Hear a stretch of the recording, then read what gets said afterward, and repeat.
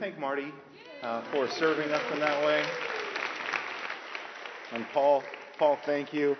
It is so good to be with you. It's been over a year. If I haven't met you before, my name's Carlos DeVitas. I've been on staff here for a decade. Believe it or not, I'm starting my 11th year.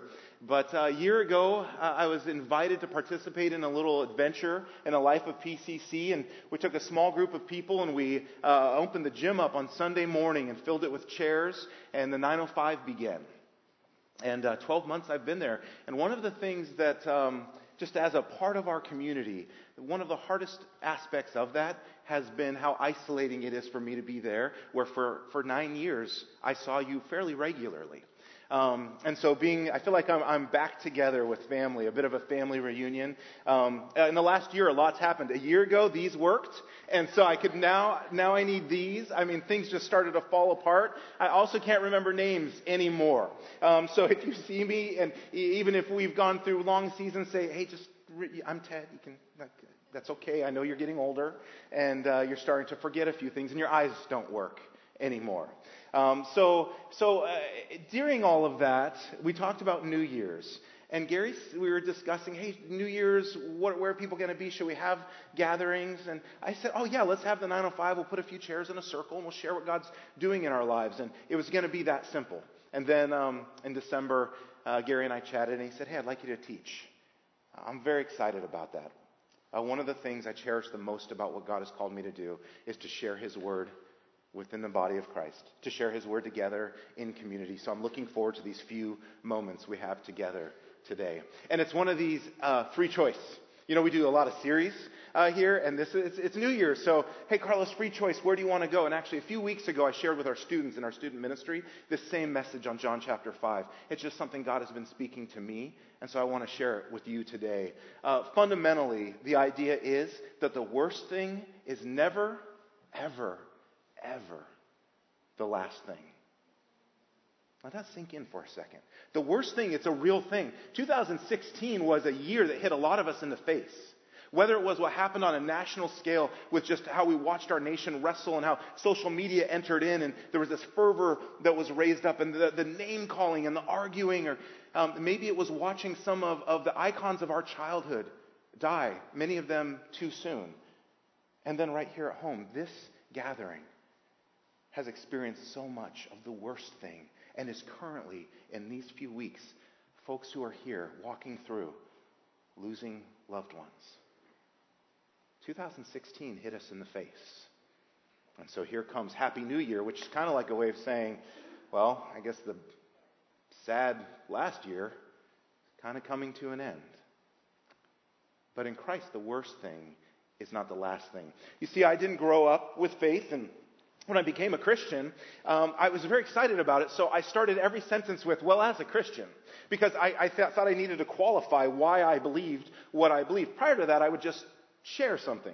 You would say, like, Carlos, what's 2 plus 2? And I'd say 4. And then after I became a follower of Christ, Carlos, what's 2 plus 2? Well, as a Christian, 2 plus 2 is 4. I don't know why I did that. I had no context to understand how we should talk as Christians. And I discovered that people, even my friends behind my back, called me as a Christian boy. So they get everything he says. You'd be like, hey, you want to go play basketball? Well, as a Christian, yes, I think I will. And so everything was prefaced with that. And I was an RA. I had this group of guys in my dorm, and everything I'd say to them, they'd turn on music. I'd go, well, as a Christian, I'm not sure about that music. They would be heading out on a weekend. I go, well, as a Christian. So they go, oh, this RA is always as a Christianing us. And then one day I walk in, and the guys are all in the common area. The dorm had a space where everyone could watch TV together. And it just got what seems to be this awful movie playing. Lead actor is Christopher Walken. The name of the movie is The Prophet. And it's a story about Jesus, sort of. See, Jesus is going to be born again, and Christopher Walken is Satan, and so he's going around doing everything he can to stop the birth of Jesus again. It's basically a horror film.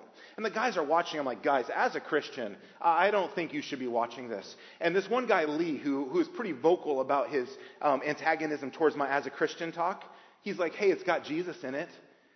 And I couldn't make him stop. I'm like, as a Christian, I don't think you should. So then later that night, I'm in bed in my dorm with my roommate Jim, and we're sleeping, and we hear and you kind of, we wake up and go, what is that? It's really late. Carlos, are you in there? Carlos, I need to talk. I'm like, oh, come on. These guys are all playing pranks all the time, rolling bowling balls down the hallway in the middle of the night, throwing the metal dustpan on the tile floor. I'm like, oh, I just want to sleep, right? And Carlos, Christopher Walken came to me in my dream.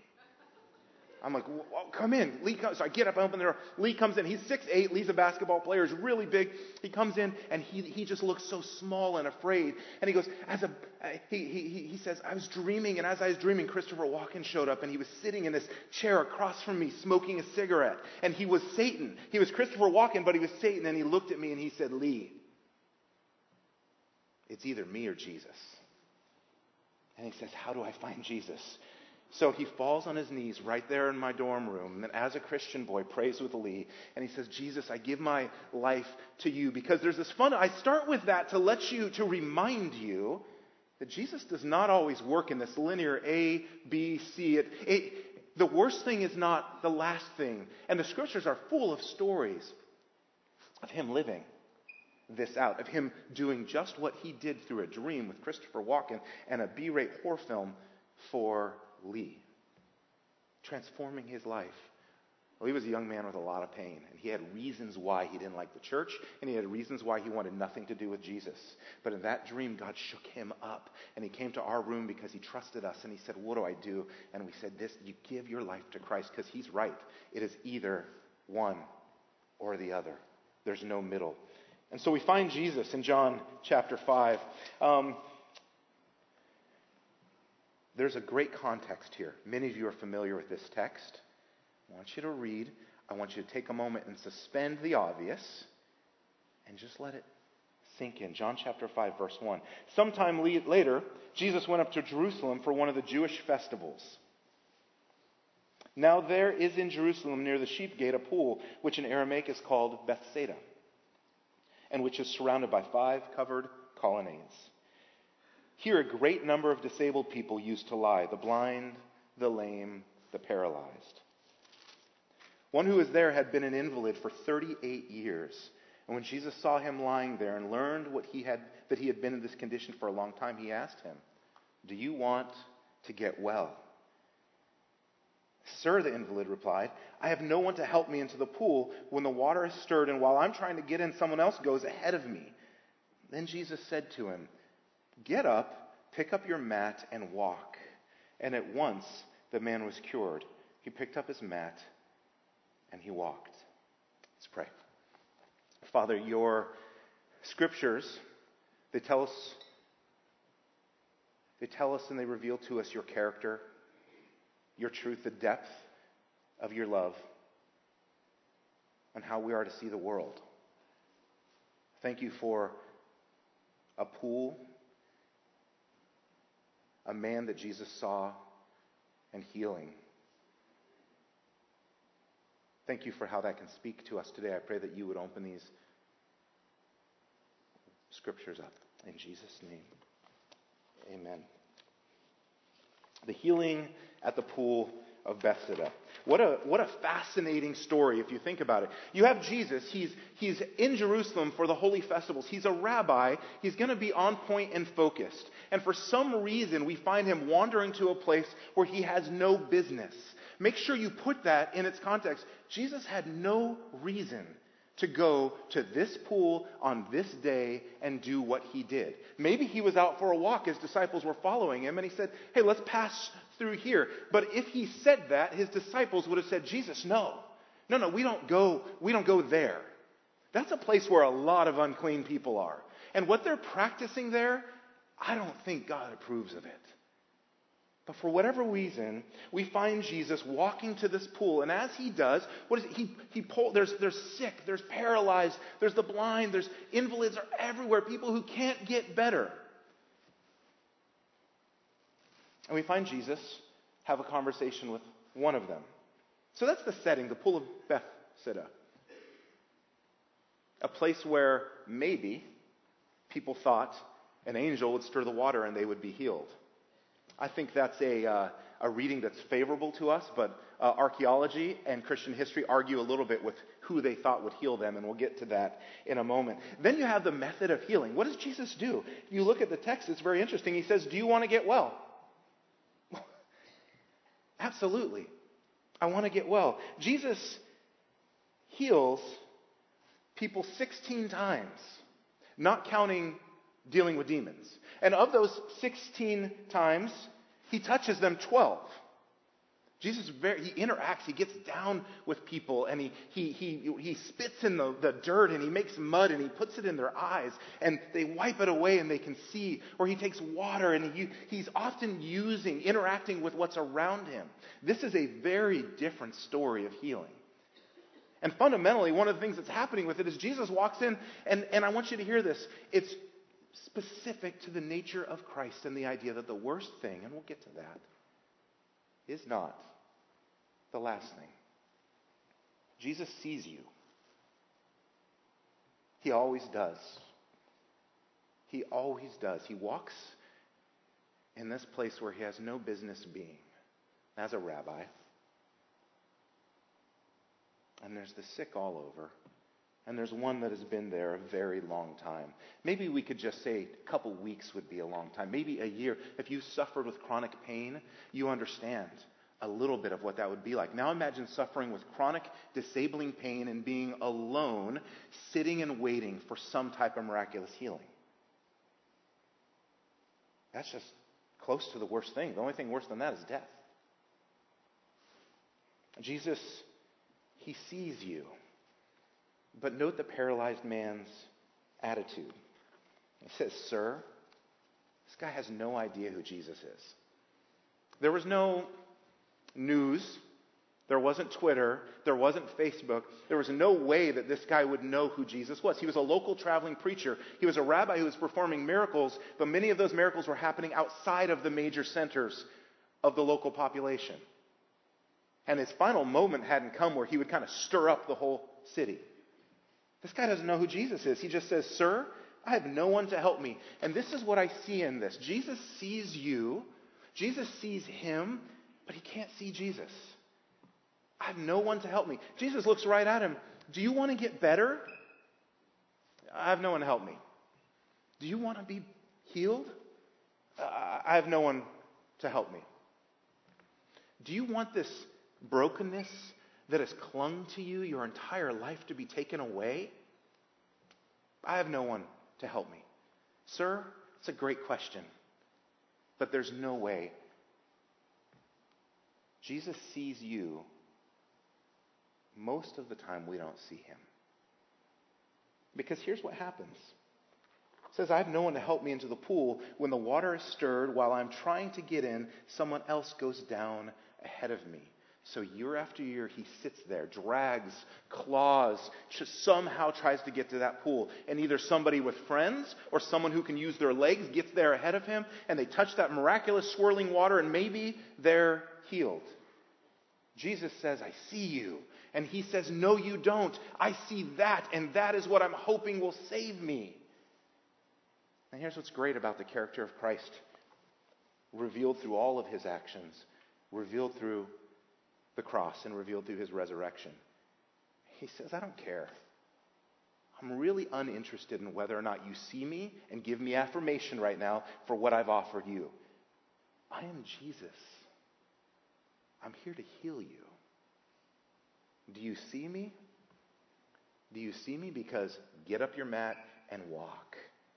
And I love it. The guy picks up his mat and he walks away. And the story, it ends there, but we're not going to get into the second part. If you meet a little bit later on, Jesus bumps into him. He's like, "Oh, hey, I see you're better." The guy still has no idea who Jesus is. Then he looks at him and he says, "Go and sin no more." Or, you know how bad it was? It's going to get even worse. I don't have time to dig into that. I'll probably spend my whole life trying to understand what was Jesus saying to him in that moment. Stop sinning or it's going to get worse. So we're going to stick in the first 9 verses. And then you can go study the scripture. There are some things we can draw on and pull out of that. But today I want to just focus on that moment where he picks up his mat and he walks. But to do that, I want to maybe give you new perspective on the pool. See, the pool is the Temple of Bethsaida. There's a lot of history around this. And what is it? It's sort of a bath, has a bunch of coverings around it. And it was a place where people would gather, and we think would wait for some miraculous healing through the elements of the water. The bit about angels stirring the water was added into the text later on. And it's in there, and we need to wrestle with it, but it was added to probably try to bring some meaning. So the Spirit brings that into it to bring some deeper meaning to it. But archaeology has also introduced us to Asclepius. This is a Greek god of healing. And that actual pool of Bethsaida became a bath for Asclepius, a place where people would go and they would just hope that this God would heal them. Asclepius had two kids, basically Panacea and Hygiene. That's roughly their names. But you get the idea. This whole belief system was that there's this God, and this God Asclepius has a couple kids. Panacea cures everything, and Hygiene, I guess, I'm not sure how Hygiene fits in the whole thing, but here they are, and this pool, if you just can get to the water at the right time, then you'll be healed. And I want to submit to you that there's very good evidence that the man wasn't just sitting there waiting for Yahweh to take care of his business. He wanted to be healed, and he was more than willing to look outside of the truth to find something else to bring him his healing. Because at this point, the baths, the healing pools, they were merged. And it was shortly after this time that this was fully converted into a temple pool for Asclepius. So you've got a guy sitting there, and Jesus says to him, "Do you want to get well?" He says, "I see you." He says, "But I can't see you because my eyes are fixed on this thing that I hope will bring healing." They are fixed on it. They have been fixed on it for almost 2 decades. Do you relate to that at all? I mean, maybe we think it's Christ we're looking to, but how possible is it that it's actually something else in our circumstances? It's close enough to the Christian faith and to what we understand about the nature of God that we believe that we're putting our full trust in Him. But somehow when we peel back all those layers and Jesus looks at us and He says, "I see you," and you say, "No, I see the career I poured my life into. I see the good life I lived and the choices I made. I see the generosity I've given to the church over the years. I see all that I've done, and I know you're going to be good to me because of that, God." And Jesus is going, "What are you looking at? I see you, and you're looking at something all about you. And I have something all about me. So pick up your mat and walk." See, I believe Jesus chose that pool on that day for a reason. He wanted to make a statement. He often does as he introduces the kingdom of God. He says, "The kingdom of God is here. And you thought it was like this. But actually it's like this." So he walks during a holy time as a rabbi, walks to a place he shouldn't be, chooses a guy. And in that spot he says, "I see you. And I know you're looking at the kingdoms of this world to bring healing to you. But in the kingdom of God, pick up your mat and walk. Because everybody needs to know, swirling waters and angels' wings won't heal you. Asclepius and Panacea and Hygiene won't heal you. Your friends carrying you to that pool won't heal you. The wisdom of Apollo won't heal you. All of the temple sacrifice that you could bring won't heal you. There is nothing in this kingdom that can do what I can do." So if you look at your bare message notes, I want to read a quote to you from Frederick Buechner. "The worst isn't the last thing about the world. It's the next to last thing. The last thing is the best."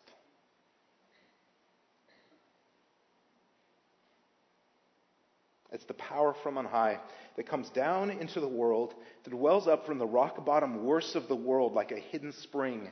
Can you believe it? The last best thing is the laughing deep in the hearts of the saints, and sometimes our hearts even. Yes, you are terribly loved and forgiven. Yes, you are healed All is well. So we start 2017. You're probably a little more disciplined than me, but we don't start it on the hope of our New Year's resolutions and our hard work. I went out last night and I bought cheese dip, tortilla chips, frozen pizzas, and ice cream. Because I thought all I've done for like 5 years is gain weight. One more time to let loose. And tomorrow, I'm going to start better. All right? So you got to go all in, right? Before you change, you have to go all in. But maybe New Year's resolutions and new hope and new opportunities and the stuff we long and we lean into, maybe they're just all some version of Asclepius. Some version of hygiene and panacea. Some version of an angel's wings swirling a pool. Maybe we're looking at them and we should be looking at Jesus. See, we have the luxury of not really answering that question until we see death. We have the luxury of thinking that, I don't really have to deal with this until we see death. As I prepare to end, I want you, and I know that in the last few weeks we've seen loved ones, their bodies give out, and they were done fighting. I know we'll be celebrating their lives in memorials, celebrating who they were and how they lived and what they mean to us. I know this year has had a lot of loss for this gathering and for our community. I want you to think about somebody that you've lost. Because death, it's the final thing. It's the last thing. The guy at the pool, it was his life he was focused on. It was death he was trying to avoid. And if he could just be healed, he could go about his life. But once death comes, there's no more waiting. There's no more sitting hoping you get in the pool. Let me read that to you again. The worst isn't the last thing about the world. It's the next to last thing. The last thing is the best. The worst is death, and it's not the last thing about the world. It is the next to last thing.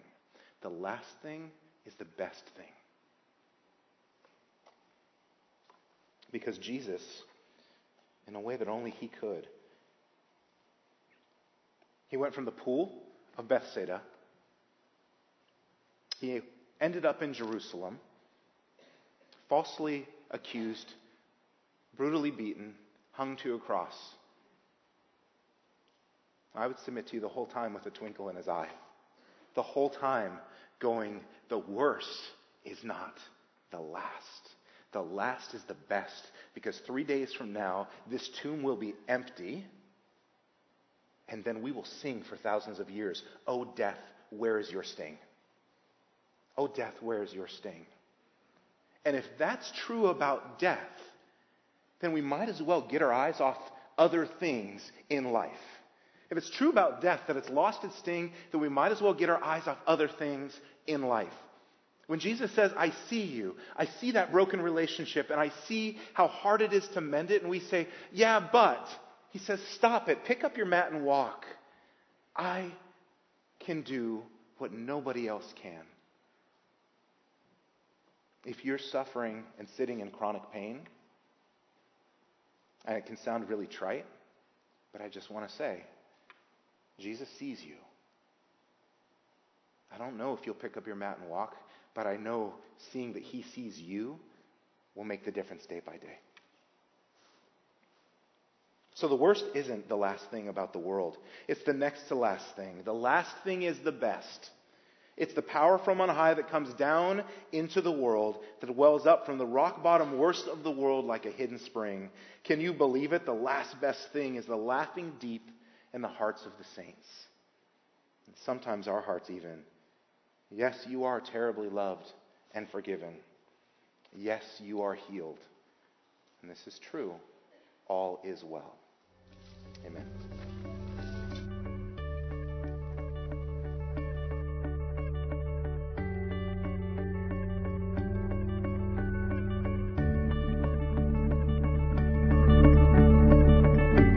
You've been listening to the Peninsula Covenant Church podcast. We're located at 3560 Farm Hill Boulevard in Redwood City, California. You can reach us online at www.peninsulacovenant.com.